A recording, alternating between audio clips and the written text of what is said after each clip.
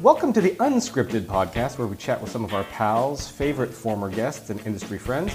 Today, we're hanging with Ted Sullivan, writer and producer on ABC's Drama Revenge, at a very secret location, his secret lair where he's planning his world domination, at least in the Hollywood sense. Sure. So, welcome back to the show, Ted. Thank you. It is a pleasure to be here with you. Our Unscripted, it's, a free-flowing discussion, but we couldn't get away without talking, and I see your eyes going on, knowing that we're talking about how you basically murdered Daniel Grayson on Revenge. So would you care to explain yourself, good sir? Sure. The best way to talk about it is it's one of the more interesting and compelling parts of doing serialized television is you get handed certain things that are beyond what you might normally do in a story, which is you had an actor who at one point said, "I'm ready to leave the show." That's not a story we were originally telling between season 3 and season 4, where he died in season 4. But when that came up, then you start to think, well, okay, so that's a parameter that now we're dealing with. How is he going to go out, and how are we going to do it? So it was challenging, and we all did it together. We all murdered him together. But we wanted to do it in a way that was interesting, provided story going forward, because we don't have an engine for this show. It's not a cop drama. There's no every week you catch a bad guy. So if you're going to kill a character, you want it to have resonance. We wanted to do it at a point in the season which was going to be unexpected, which was the middle of it, and would allow us to explore what the repercussions of that were for all the different characters. On another level, on a personal level, my favorite type of stories are film noir. So I like anti-heroes. I like characters that right at the end have a little bit of self-awareness.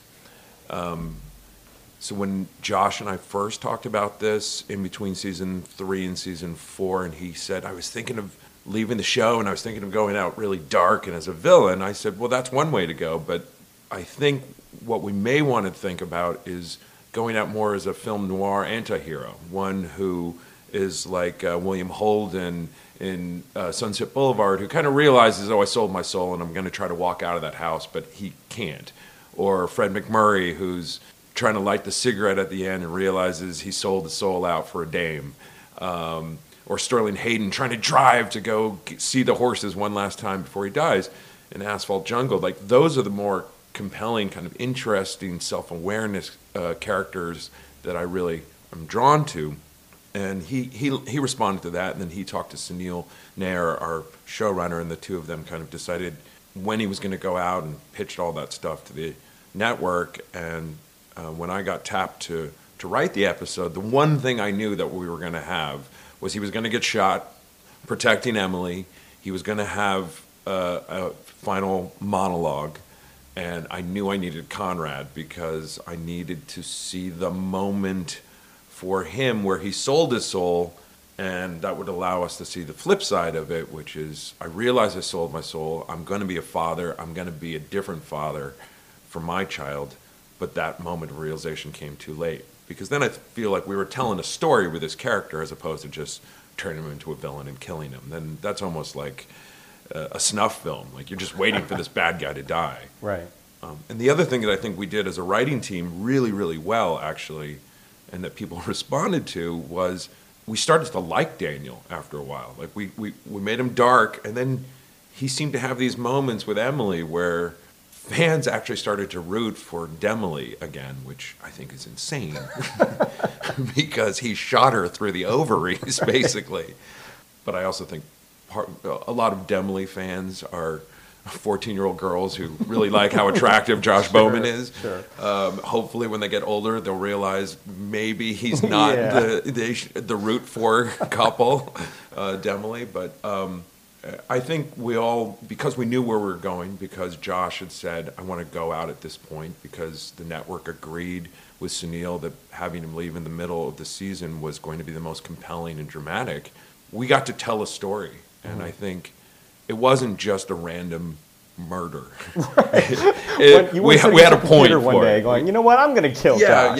Yeah. And certainly a writer of my level at Revenge does not have the freedom to just kill a character that has been there from the pilot. Sure, right.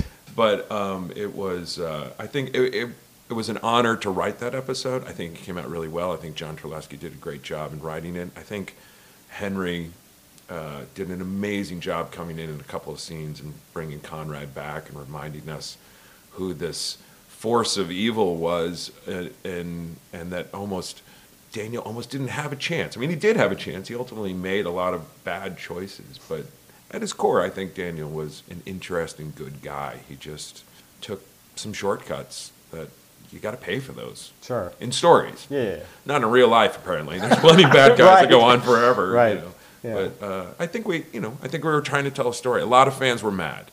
Those Right. 14-year-old girls and those fans in Brazil, they were not happy with that. Right. But I think it's what had to happen.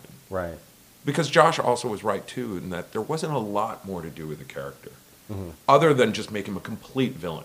And that would have been fine, too. Sure. But I don't think he wanted to do that. Right. And he was smart, too, because now he's gone off and he's made a feature film, and Right. it allows him to really stretch his wings in a different way. Right. Go out like Barry Sanders or Jim Brown on the top Absolutely. of your game rather than just sort of dragging it out because you can. Right. And you don't want to be this kind of satellite character Right. that doesn't have the meaty stuff to do. Right. So because we knew we were driving to him going out, he got to do some meaty stuff. Right. So it was fun for him.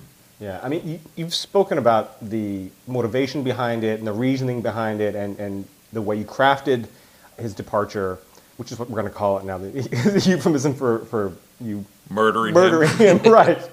At any point, like you said, you've gotten some not so pleased comments. Granted, not having to do with the show, just having to do with your choice, not understanding. And me as a person. Okay, right. But not having to do with the show itself and more to do with the character that they cared about. Did that come into play at all? Did you put any thought into, you know what, the fans are going to be pretty pissed. What are the ramifications of this? And is there anything we can do? Or you just, you know what, we're going to tell our story and whatever's going to happen is going to happen. And again, you're not going to, I'm sure it's not the point where you're going to lose fans in droves over Daniel's murder. You could. Yeah, I you guess you could. I mean, guess you could. Huge Josh Bowman fans sure. could, You depart, absolutely hopefully. could. I mean, look, there have been shows when the girl cuts her hair That's and they stop watching. That's true. So That's true. So that's Ross and Rachel getting together. right. Jump the shark. Gotcha. Exactly. Gotcha. Look, we knew there were going to be a lot of people that were angry. Sure. But I don't think you can. First of all, we didn't really have an option. Josh wanted to leave, so you can't hold a gun to his head and say you're staying. Right. And the other thing is the fans have a visceral reaction to this show because they care about it so much. I get a lot of tweets and sometimes letters to the office of people saying, "Why can't Emily just be happy?" Well, that's it's not really an interesting show that way. Right. So you just have to. You can't be a slave to those fans who just want everything to work out and be nice. That's not where the drama lives. Sure. Because reality shows, people don't watch them because they really want the characters to be happy. They want them screaming and throwing things at each other. Well, deep down, I think they want them to be happy because they love them so much. Right, but they don't want to watch that necessarily. And if we did that, it would be really, really boring. Right. And they say, "Why is this show so boring?" Right. We have to just keep shaking things up. And just like we were saying before, because there is no case of the week, there's no supervillain that comes in, you have to look for those big incidents that cause a ripple effect and affect a lot of different people. The thing that I was really happy about in that Daniel death episode, or in the last one that I've done this season, which I can't talk about because it hasn't aired yet. Right. But when you see it, you will see that all the storylines come together in that one moment. So there's not a lot of just hanging chads of stories. They all build towards the A, B, and C of the story lines all build to kind of one climactic event. Right. which then has really big effects for all of the characters. I mean, that Daniel death affected Emily and Nolan and Jack and Margot and Victoria and David Clark. Every single person on the canvas was affected by that death. That means you're telling the right story. And all the writers after that episode and all the writers before it, we all knew that, and we were kind of building that and really playing it out. So I think it's one of those things where you look back and go, like, I think we did that right. It felt good, and it was really, boy, the show is a team effort on all levels, but that was one huge team effort. And when you look at how those stories kind of built upon each other, and also when we were watching, it was satisfying when we were watching it. You could really see fans starting to go, even in the write-ups, the recaps, am I crazy? I'm starting to root for Demily. Well, that's what we wanted. Right, sure. So that when he died, we wanted people to really cry. Right. No, that's great.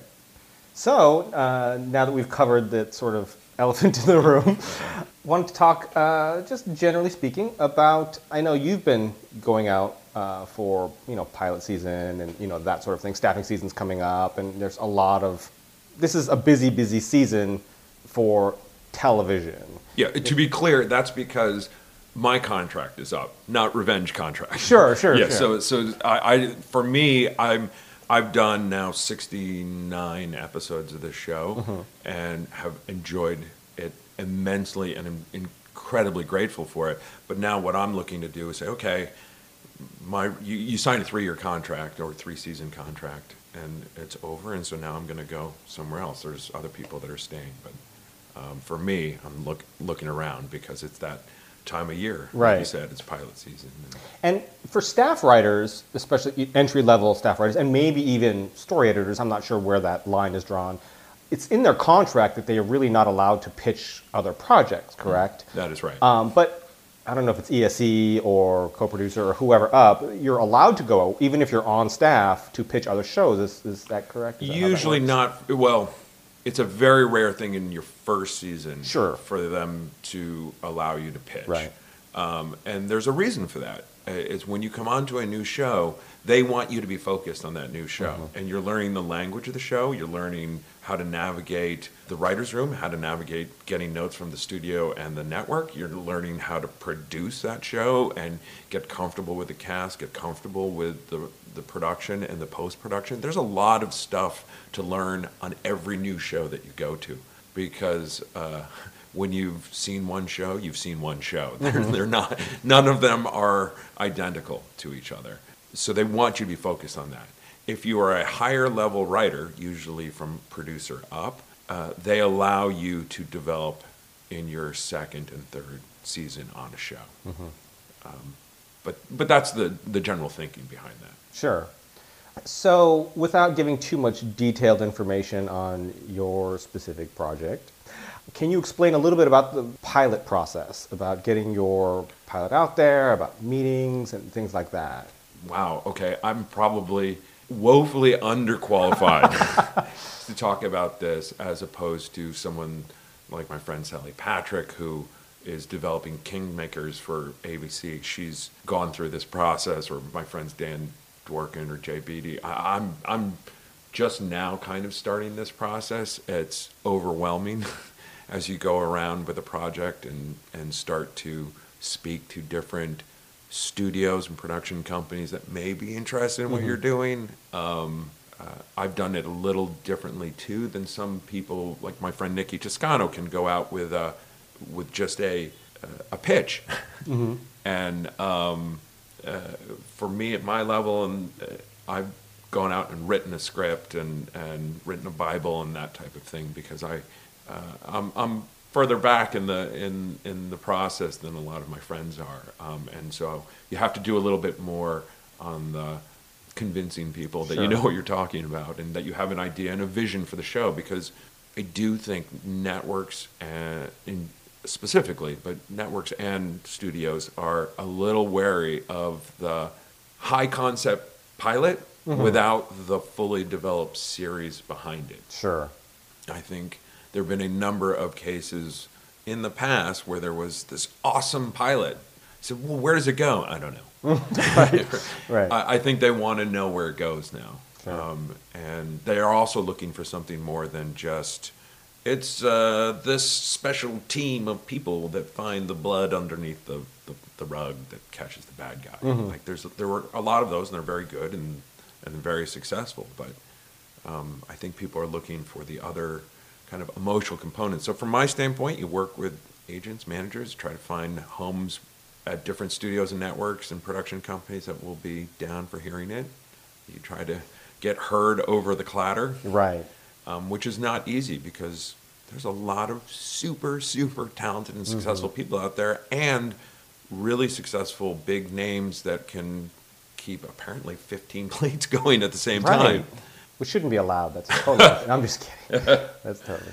Well, there's a reason why certain people are insanely successful because they have a very clear voice of who they are and the type of stories they tell. Right. And there's networks and studios that want to be in business with that. But other than that, I'd probably be more qualified to answer that question in about 6 months than I am right now. Well, we'll revisit it. All right. Let's see. You're a huge comic fan. I have a 20-month-old son. The past 2 years have been a blur for me. Right. What's out there that I should be reading? What are you reading now? Okay, that's interesting. I'm just looking over my shoulder at what have I been reading. Lazarus and Stumptown by Rucka. Oh, yeah. Great, Rucka's talented. yeah, really, really talented guy. Those two are fantastic. Anything by Ed Brubaker. I've been digging through, rereading Criminal, which is, I think, one of the best comic books that's ever been written, and I try to read that. I'm rereading it now. The Influencing Machine is an interesting comic book. It is a comic book, but it is not a traditional, none of the ones that I've mentioned are traditional superhero comic books. But, Right. That one is a truly intelligent, insightful piece about culture and how we are influenced by our fears or the media, and that's one of those I just hand out to people. So you really need to read this. That is a perfect use of the comic book medium that transcends what people think is a comic book. Right. Oh, Robot Dreams is there's no text in it, but it makes me cry every time I read it. It is beautiful. I don't read, I'll be honest with you, I'm not reading a lot of in continuity comic books right now for either Marvel or DC because they're so ingrained in their continuity. Right. That if you miss an issue, it's like watching a soap opera. If you miss like 2 episodes, you're like, oh, I don't even know where I'm at. Right. Right. But I do love kind of out of continuity comic books. I love The graphic novels. things that take the idea of a superhero and kind of looks at them in a different way. The New Frontier, the Darwin Cook one, is one of my favorite books of all time because it doesn't worry so much about where is the continuity now of these characters. It just helps, I wouldn't say redefine them, it helps focus who each one of them are. Right. And what I particularly love about that book is it re-examines them through the unfiltered eye of the 50s and 60s, 40s, 50s, and 60s. So he does a masterful job in that book. So those are, if you haven't read that, I would definitely recommend I'll have to check that. that one out. Yeah. And that's the thing about comics. People, especially with the rise of the superhero and other media, whether it's the Avengers or Flash and Arrow or Gotham on TV, Batman versus Superman, all this stuff, the impression still is that comic books are superhero based. And there's so much more to them than that. And again, I think they do reach into, there's many different levels in terms of the superhero books nowadays than there were, say, in the 50s when superhero was a good guy, Batman was, the dark one, but still, it was really about just catching the Penguin. There was not much more than that. Right. But, with things like The Dark Knight Returns and Watchmen and all these other, I don't want to just say dark, but really sort of self-exploratory books where there was so much more going on. The Chris Claremont X-Men run back in the 80s and things of that nature. it's comic books are so much deeper now, and I think that makes for great drama, and it allows for that expansion. I mean, a lot of people don't know that A History of Violence was a comic Right. book, or Road to Perdition, Right. The Walking Dead. I mean, there's just so many great stories out there that aren't guys in tights. Not that there's anything wrong with guys. No, in no, I absolutely not. But Yeah. I mean, Erica Schultz, who I wrote the Revenge. comic book with, she's done a great action, non-superhero spy type of assassin piece called M3, which is a great book, and she's just doing volume after volume of that. There's a whole world of really cool stories out there that have nothing to do with masks and tights and capes, and that what I love about the medium is that you get to really dive into their psyches. You get to see how they think. It's just a great use of the medium. The visuals, the text, how they feed each other. It's unlike really anything else. You get to live in those panels and really explore them, and when the artist is really great, you get to see just layer upon layer of new images. So for me, and meaning. So for me, I think there's just so many cool things out there, and it's just fun to just bounce around and see what's out there. Right. I don't know, but I agree with the that comics are certainly deeper now than they were. I'm always grateful when I see things that aren't just dark and gritty. Right. No, that's true too. Because it's what I like so much about the Flash TV show right now is that there's some hope to it, and there's a main character that enjoys being a superhero, enjoys helping people, enjoys inspiring people. I think there's been this swing towards rejecting hope and happiness and thinking that that's kind of silly. I think it stemmed from really that rejecting the Adam West 66 Batman.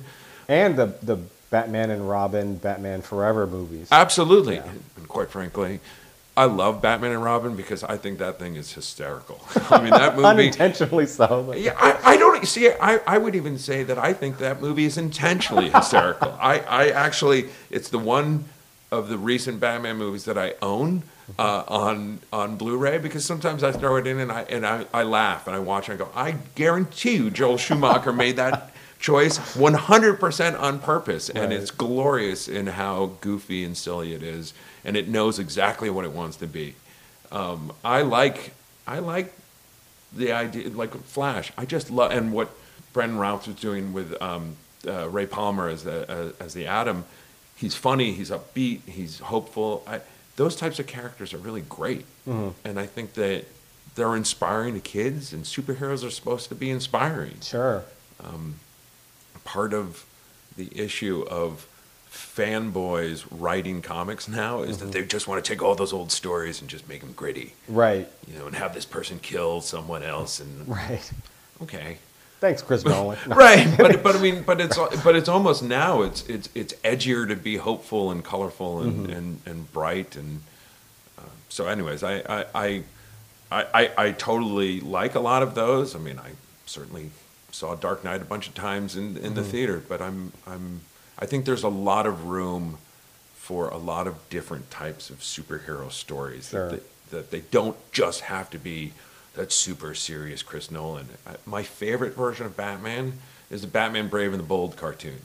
That cartoon is insanely awesome. It's funny, it's thoughtful, it's intelligent, and at times really emotional.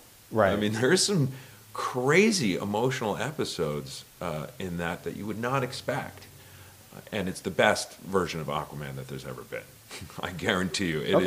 It is the funniest. That show is amazing. And when your kid is a little bit older, you're going to want to watch that. It is fantastic. Right. And that's a silly, very hopeful crusader for justice, not like deep, dark night version of Batman that I love. Sure.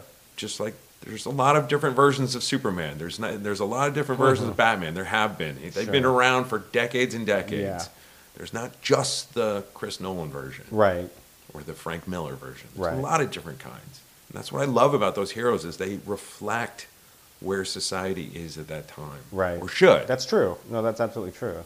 And actually, the Frank Miller version, the Chris Nolan version, they're fairly similar. Sure. I do like the way that Marvel has sort of handled their business, so to speak.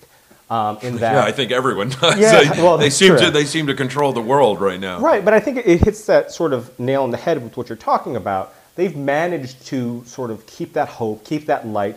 Captain America there's no angst in Captain America. He's Captain America. He is everything you would expect him to be. Yeah. He's that archetype of a hero. But Tony Stark is sort of flawed, but he's still a hero. He's a wisecracking hero. There's humor there, in addition to that sort of darkness and other issues that go on. So I think they've done a great job of having heroes, not heroes as these tortured souls, like in some of the DC stuff that you may see with the Arrows and the Batmans and stuff like that. Yeah, look, it's bizarre on one. This is a totally insane thing we're talking about. Right. We're talking about Norse gods and giant green men Right. and flying aircraft carriers that can Right. turn invisible. I mean, all that stuff is bananas.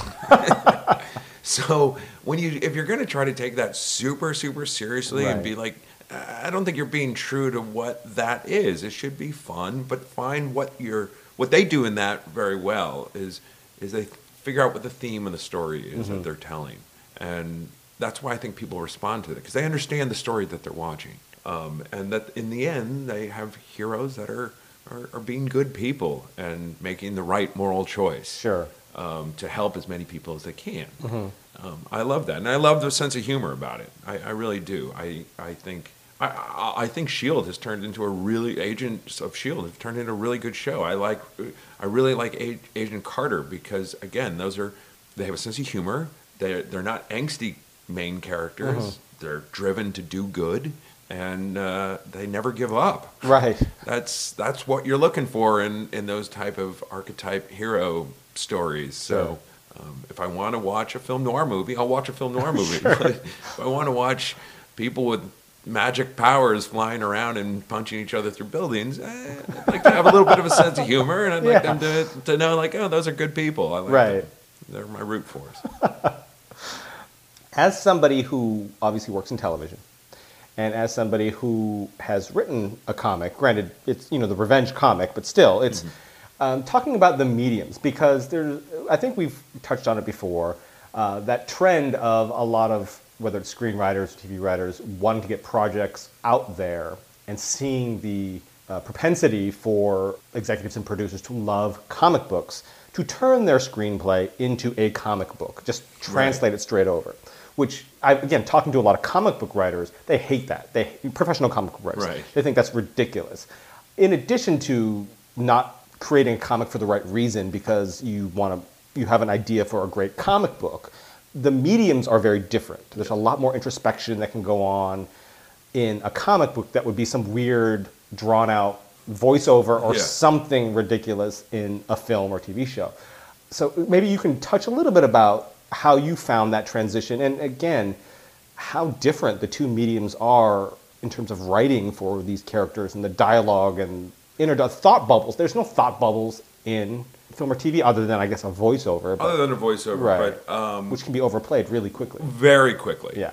Whereas in a comic book, I think there is a expectation for that type of thought bubble, or from the mid '80s, it turned into the text box. Sure, they'll narrate. Because I guess thought bubbles look silly, although I like thought bubbles. Right. They look kind of cool. They're part of the medium of comic books. Sure. For me, I was grateful that Erica Schultz and Emily Shaw, who was the editor at Marvel, were partners in that endeavor to write the Revenge comic book, because it is so different from writing for TV. So it was great to have some partners there, and Erica did an amazing job of taking my jumbled ideas and trying to form it into a script, and we went back and forth on things. And Emily Shaw was this great guru our editor there, who would say, no, we need to cut this back, or I think a thought bubble here, or text, or we need to get into the head of someone here. That's the part I love. That's moving into the comic book version of Emily Thorne or Amanda Clark was eye-opening to me, and I thought, boy, she really belongs in this medium. Like it really helped to be able to have her smile and say one thing to a person that she was her mark, her target, but then to get into her thought process and understand how she was breaking them down or what she was observing about them and how she was going to use that piece against them later. That to me was really fun, and I hope for the readers was really fun too, because on the TV show you just see Emily Van Camp give her steely kind of, I think she called it the alligator look or the crocodile eye or whatever it was, but so you would see her do that, but you didn't know what the wheels were turning. Right. What you she knew was they thinking. were turning, but right. you didn't know what was turning behind Exactly. And so for me, as a writer, it was fun to kind of get in and say, well, what was she thinking? How was she breaking this person down? Right. So you have to be willing to admit you don't know a lot of stuff and then be willing to learn. But I like that. I like not knowing and trying to get better. As for turning something into a comic book in order to sell it, I don't understand that process. That to me, that's chasing fads. My friend Dustin, who did Descender, who, you know, this great comic book that he did it because he wanted to do Descender and had a story to tell. And then lo and behold, Sony buys it and they're going to make it into a movie. That he didn't do it to make a movie. He did it because he had this story inside him that he wanted to tell. Sure. I think the universe sort of picks out the authentic pieces somehow, for the most part. I mean, there are always examples of the other way around. Sure. We'll turn it into a comic book, and then we walk in, we drop the comic book down, and the executive says, oh, it already exists as a comic book, Sure. and so now we'll make it into a movie. But I think that's kind of how you end up with Cowboys and Aliens, you know, which, it's fine, but it didn't feel like there was a need, this driving need for that story other than the title. Right. It seemed like a pitch as opposed to, I have the story to tell. Right. So I don't know.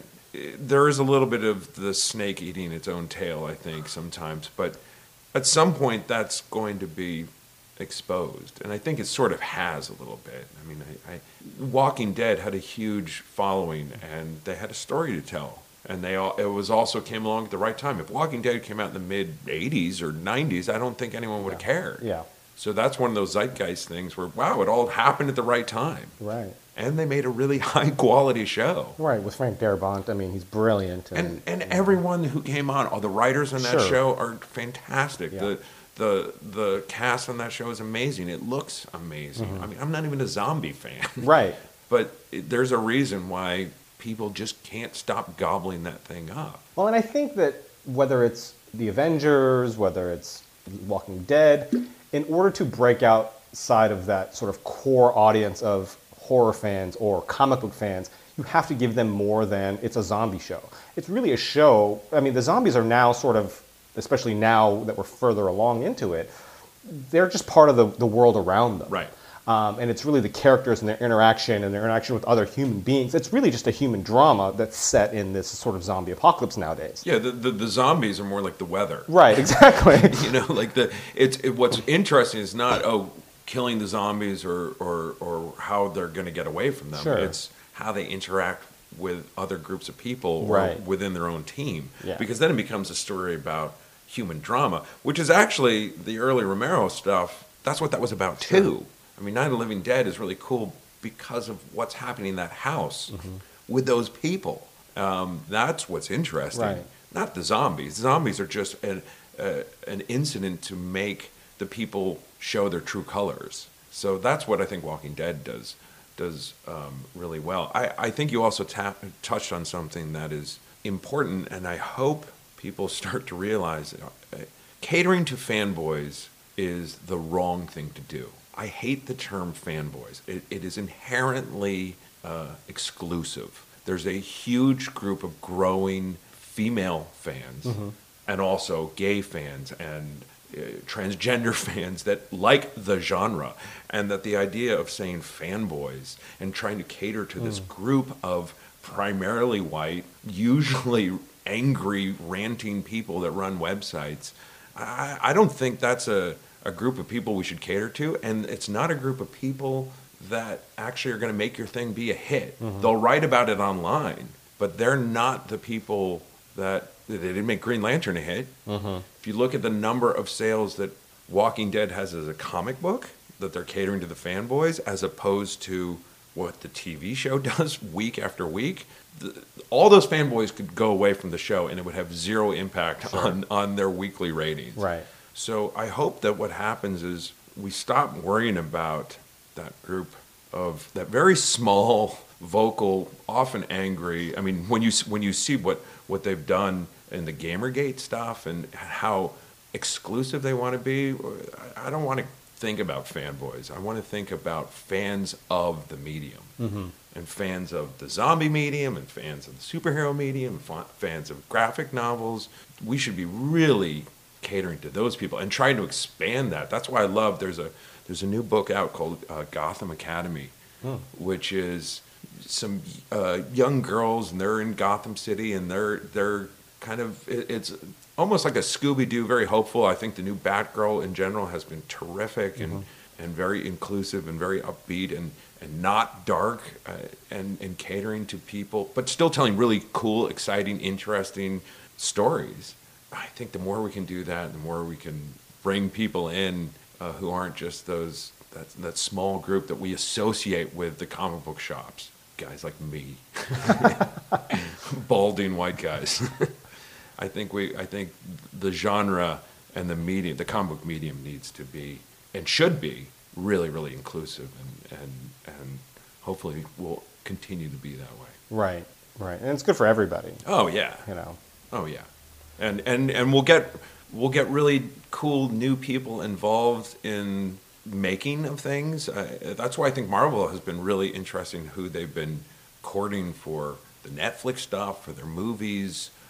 For who's been writing their projects. I think it's great. I think that the more we do that, the more the stories are going to get interesting. You get to see that the comic book world is a fun sandbox to play in, but that's what I was saying before. There's no one version of Batman. There's no one version of Superman or Wonder Woman. There's lots of different versions of them, and there are versions that have not been invented yet or used.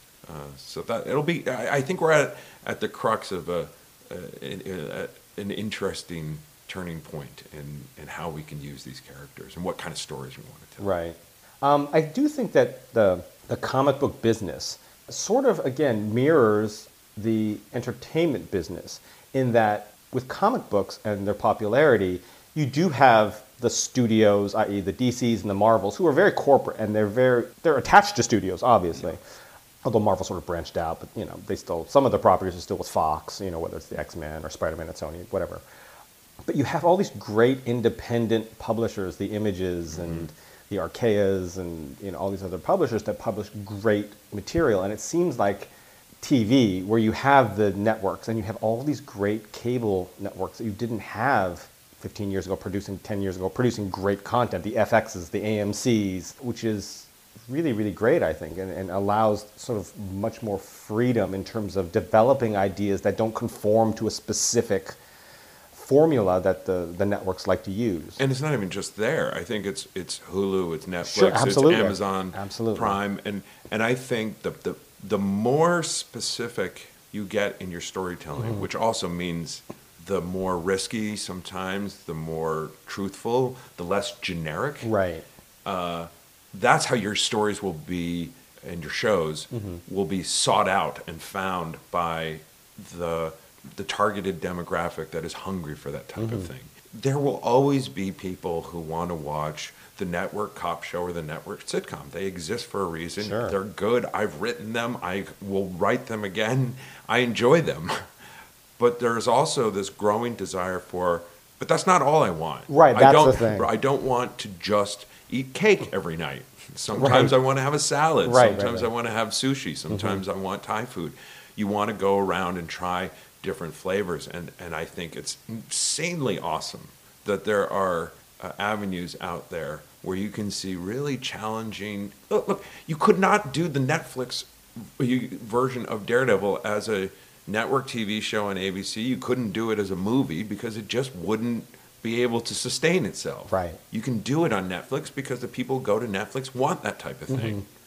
Transparent. Transparent is On a Amazon. perfect example. Yeah. If you tried to do that even on AMC, I don't know if you would be able to carry that show. Right. Or But- attract the audience enough to keep it going. and the very fact that it's one of the the few shows that they really had out at that Mm-hmm. point, that just brought more of a spotlight on it, Absolutely.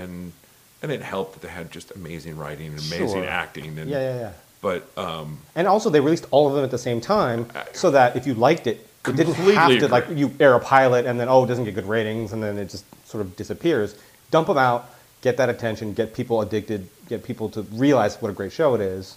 which is a model that works for them. It's harder to do when you're doing a network TV Sure. show when the expense is so high. Mm-hmm. I mean, pilots tend to cost anywhere between $5 to $12 million. Right. And your weekly episodes run about $3.5 to $4 million for your dramas. It's a lot of money to put up front and hope that you're going to get 13 people to watch all 10 or 13 episodes. Right. But it just means you have to approach those shows in a different way. Right. But I think it's really cool. I'm really excited about where the industry seems to be going, and the more specific shows are getting with their audiences. I think watching Better Call Saul is so exciting for me week to week, because I'm just so thrilled to see that type of storytelling, that type of slowly evolving. It's like a graphic novel or a novel, just a regular novel that you're just watching. They're asking you to pay attention. They're asking you to go with them. They're saying it's going to unfold slowly. Mm-hmm. We're going to make some unconventional choices along the way, but that's what I want when I'm watching a show like that, and clearly that's what a lot of other people want too. Right. Not everyone, Sure. but it just means, okay, so we'll make it for this budget, and we'll Right. make this number of episodes a season, but that's cool. Yeah. I love Vince Gilligan, and I think once I got into Better Call Saul, and once I started to appreciate it, was when I distanced it from Breaking Bad, because they're very different stories. There's a couple characters, obviously Saul and Mike, Yeah. that are in the show, but really it's a different story. Completely. Yeah, I mean, and I expected it to be, it's a spin-off. You expect a lot of the same tones and a lot of the same, and it's not at all. No. It's very slow-paced. It's actually brilliant. I actually it's think great. I think it is brilliant that they were able to take some characters and bring an audience and say, listen, we're going to tell it's a different show. Mm-hmm. We're telling a very different story. It is the episode 5-0, which I think is episode 6, Okay. which is basically the history of Mike, the backstory of Mike. Oh, right, with him killing those cops. Absolute spoiler alert. Sorry, crap. Spoiler. It is one of the best 43 minutes of television I've ever seen in my life. It is as good as any episode of Breaking Bad. It's a completely different show. Mm-hmm. But it is... My wife and I watched that episode, and when we got to the end, we were both crying. I'm getting emotional even thinking about it. And we hit rewind, and we watched it again, just because I was like, I need to experience that again. I need to see what they did. It's a perfectly scripted episode. It's a perfectly directed episode. The acting is phenomenal. There were things that were... What I love so much about Better Call Saul, which is different from Breaking Bad, is in Better Call Saul, sometimes you know what's going to happen. I knew when he got into that car near the end that Mike had hidden a gun. Yeah, I did too. You knew that because you saw him. They showed you him breaking in. They didn't show you putting the gun away. But the second the gun was taken away, I went, oh, that's why he broke in. He hid. But that's not what the episode was about. That was all precursor to when he showed up to his daughter-in-law's house at the end and gave one of the most incredible monologues I've ever heard in Jonathan Banks. I mean, that guy is just insanely awesome. Sure. You didn't know what he was going to say in that moment. You didn't know what he was going to confess, what the story was, any of that. So what a normal show would do would be have the gunfight be the climax of the episode. That was the precursor to the climax. The climax was that monologue. Right. And then so brilliant to end on that last question of how are you going to live with it? You know, that whole moment that's a cliffhanger. So it's driving you to the next episode. They're firing on all cylinders in that show. It is a stunningly good show, and it is shockingly different from Breaking Bad. Absolutely. which is fantastic. Which is why I think at the beginning, a lot of people, myself included, were a little confused. It wasn't bad. It's great TV, but at the same time, it's like, how is this a Breaking Bad spinoff other than, Saul is in it? Right. And he's very different, obviously. Yeah, he's Jimmy. Absolutely, right. Yeah, exactly. He's not even he's Saul. Jimmy McGill, Yeah. right. But once you sort of accept it for what it is, as its own entity, as its own show, you realize how amazing it truly is. Yeah, those guys are just totally awesome. And also brilliant in the sense, too, of knowing that the best dramatic actors out there are usually comedians. Oh yeah, absolutely. You I've know? always said that. So because our sense of timing is perfect. Perfect. Yeah, if you're funny, you know where the timing is to make something work, Mm-hmm. and you're also not afraid to look foolish Right. or ugly Absolutely. because being funny is not about being awesome or cool. Right. It's about Or even telling jokes. Right. It's about being the schmuck and having them identify and laugh at your problems and laugh at the crappy things that happen Right. to you. So if you are a comedian and a really good one, and Bob Odenkirk, I mean, he's more than a comedian. No, absolutely. He's just, he's insanely, Mr. Show is one of the most incredible, actually, I think it is the most incredible sketch comedy show ever. I mean, you have to, Monty Python is, of course, the apex. Sure. But they took what Monty Python did and brought it to even, they played in that sandbox in a more kind of esoteric and insane way. And they had more technology to do stuff. Sure. But those guys are Cranston. I mean, they just know how to be both funny and be super dramatic without being overwrought or being hysterical. Yeah, and I've always thought, again, Robin Williams was an insanely talented comedian.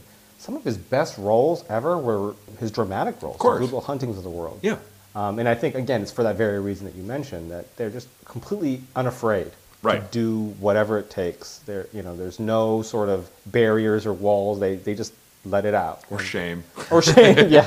Which is probably one of the Right. harder things to overcome. I Yeah, think, you for you have good comedy actors and comedians put ego aside, and they know that by doing that you expose some type of truth, and that's where the real comedy lies. I mean, Roseanne is one of the best shows, especially those first 3 or 4 seasons of Roseanne. It's one of the best shows that's ever been on TV because she just was unflinching in her look at reality there of what a family is, what a mom is, what a dad is, what daughters are like. That show was just phenomenal because it was honest and it wasn't afraid, and they weren't afraid to look silly or foolish or like ugly. they seemed to welcome it. Yeah, they wanted it. They Yeah. knew that's what That's you should truth. do. That's That's reality true. of it. Yeah, and that's how you connect with people and have your audience. Right.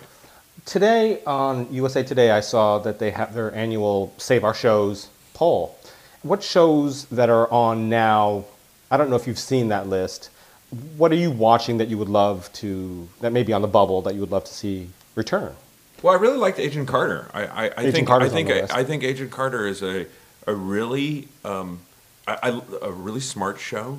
I love that it's set in a different era. I love the idea that it is a strong woman in a male-dominated world. It gets to play with a lot of those dynamics. I think there's a lot of room to grow in that show, either playing at the end of the 40s or the beginning of the 50s. I think it's a really, and she's just great. It's well directed, and the supporting cast has been terrific, and it's been exciting.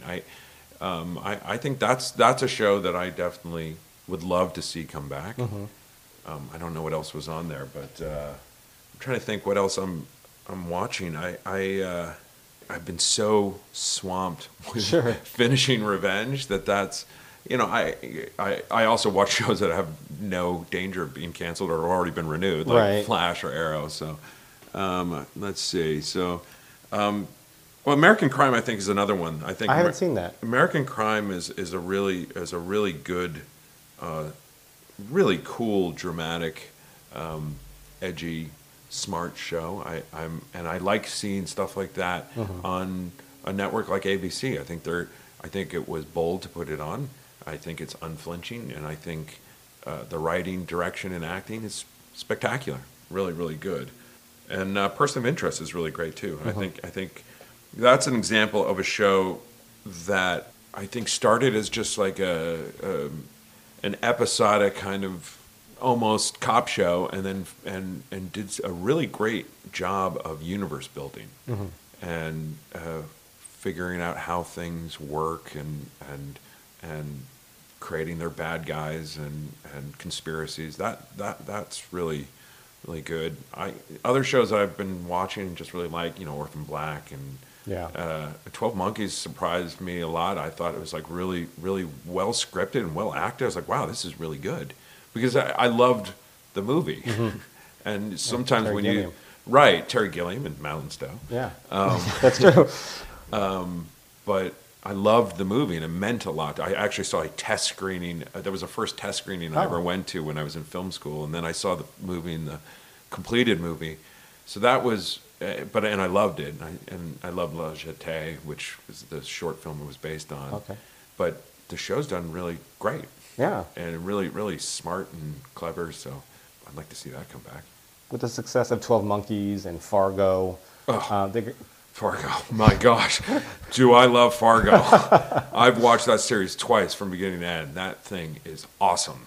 But go ahead, I'm sorry. Oh, no, I'm just, it seems that if you get good showrunners, you can take movies that are great. Obviously, they're both great films with sort of iconic filmmakers, and create great shows from it. Not saying that they should take every film out there. No, but it's really having a point for telling the story. Absolutely. Fargo was sort of a unique setting. Absolutely. Fargo just took the idea of the movie, but also built upon it when we realized about 4 episodes in that, this is actually not just a retelling.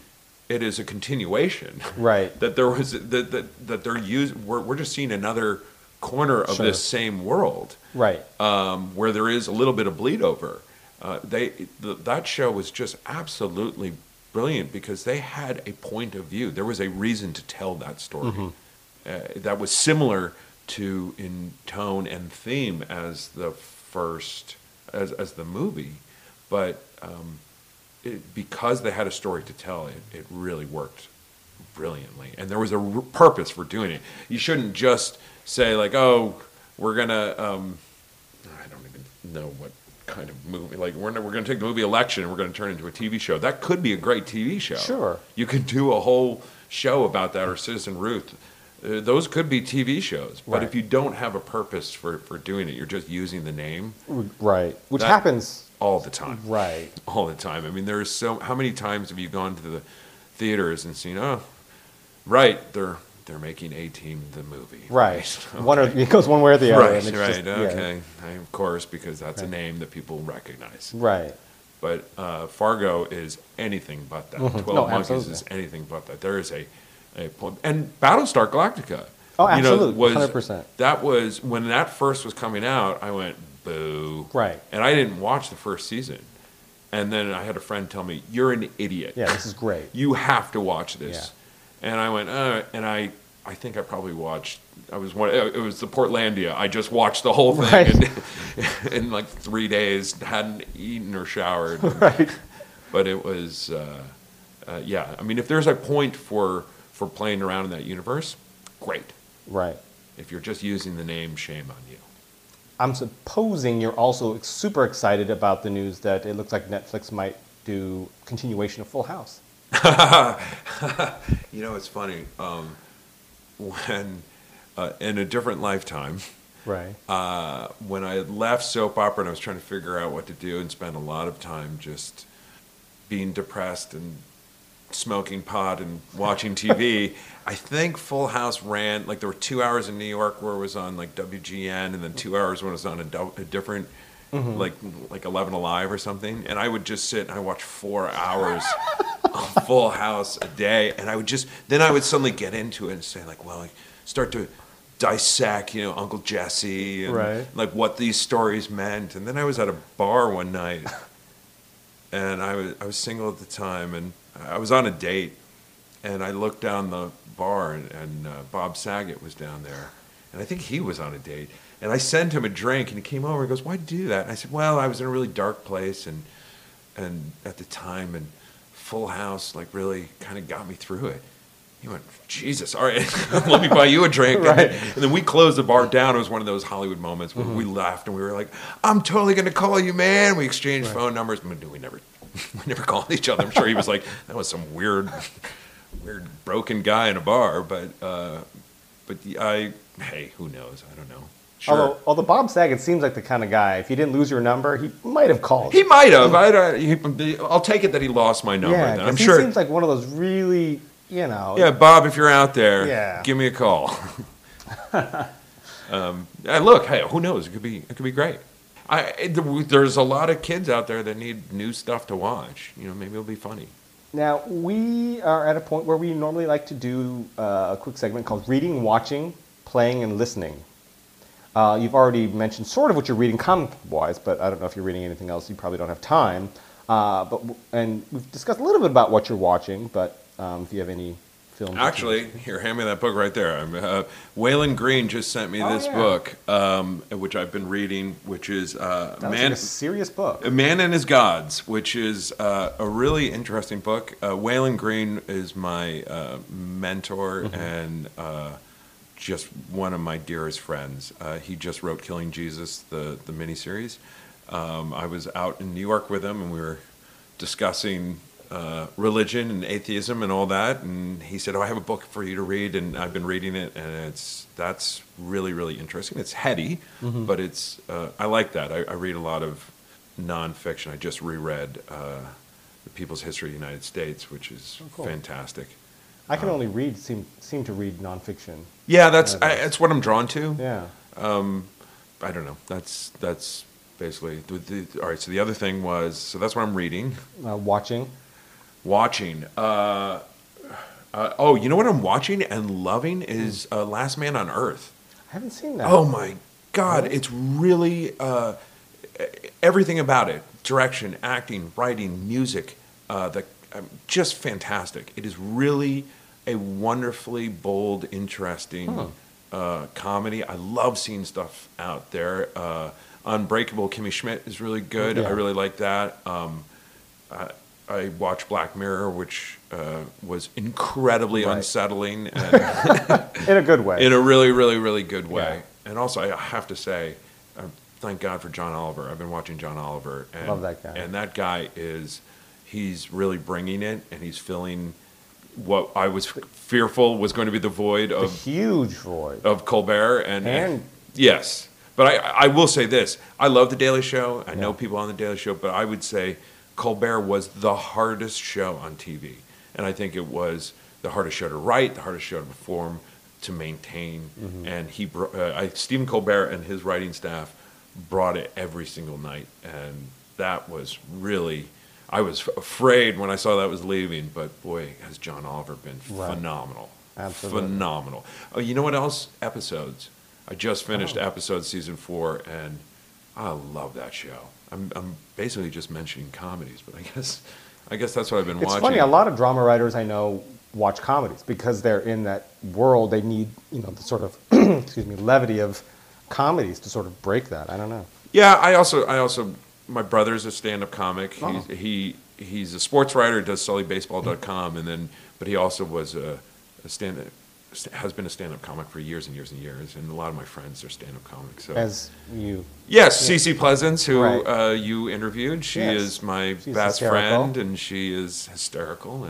And ironically or unironically is also very pleasant. Oh, yes. Well, she fooled you then. 'Cause she's really not at all.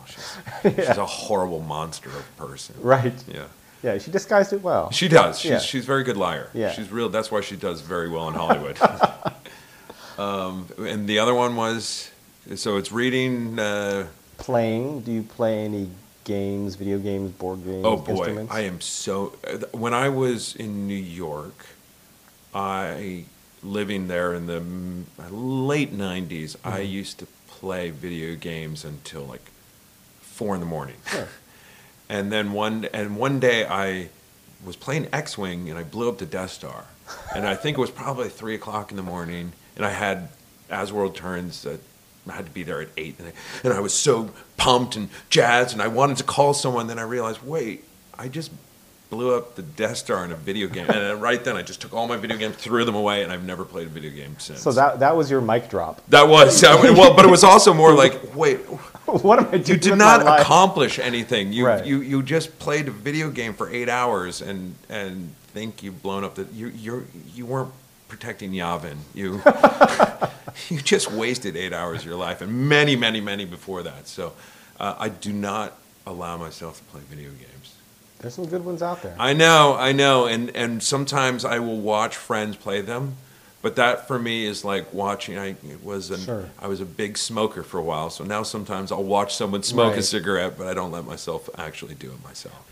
On my phone, I played Angry Birds for a little bit. That would be the one thing. Like when I was in a waiting room, but then after a while, I was like, then they start wanting to charge you. Oh, right. To like get. Oh, you can't really defeat this unless you buy. I'm like, screw that. Right. No. Yeah. I downloaded it for 99 cents. Right. That's what I thought. So now it's not fair? Right. Now. Oh, now I got to pay your little Right. fee to be able to beat like the this cable level? company. No. Not gonna do that. That cured me. I started getting into it, and my wife was complaining, you're playing Angry Birds a lot. And then once they started charging me something, it was I'm over. I'm over. Yeah. I'm out. I'm out. And listening to. Oh, well, this is embarrassing because anyone... Well, now we have to hear it. Well, my friends, most of my coworkers, all of my coworkers, not most, all of them, make fun of me because really, what do I listen to? I listen to Fish because I'm a Fish head. Yeah. So Fish. I thought you were going to say like Justin Bieber or No, something. no. I listen to a lot of Fish, and then Beatles. I'm not there. I don't. My friends like, oh, there's this band and this. Right. I like Flaming Lips. I went to see them on New Year's where they covered the Sgt. Pepper. That was great. Well, at least you pick good bands, even if you don't know keep up with the modern. And then also I like the Black Keys. Are they hip? They were a couple years ago. Nominated for some Grammys a couple years ago. Yeah. Band. My wife says, all your music is like old. You're just like old white man music. So Harry Nilsson's my favorite singer of all time. Are the Black Keys an old white man band? I don't know. They're a hipster band. I don't. Yeah. I'm not plugged in anything. Gotcha. It's if you're going to listen, if you look through my iPod, it would be Brahms, Bach, Mozart, Fish, Harry Nilsson, Talking Heads, and Beatles. That's pretty much. I'm surprised you have an iPod. I was thinking you had a record player. Well, or no, you see how old I am. I'm just kidding. It's I'm my kidding. iPhone. I don't even have an iPod. That's how. Yeah. I'm so not plugged in. I'm just old. Cool. Well, thanks for coming on the show. Thank you for having me. It's great. It's always a pleasure to talking with you because you ask great questions and it's fun. Yeah, no, it was absolutely fun. Be sure to follow Ted on Twitter at Carterhole, Karterhol. And for the latest updates on recently released and upcoming interviews and features, you can follow us on Twitter at ScriptScribes and find us on Facebook and Google+, and of course on our website, scriptandscribes.com. Thank you all for listening.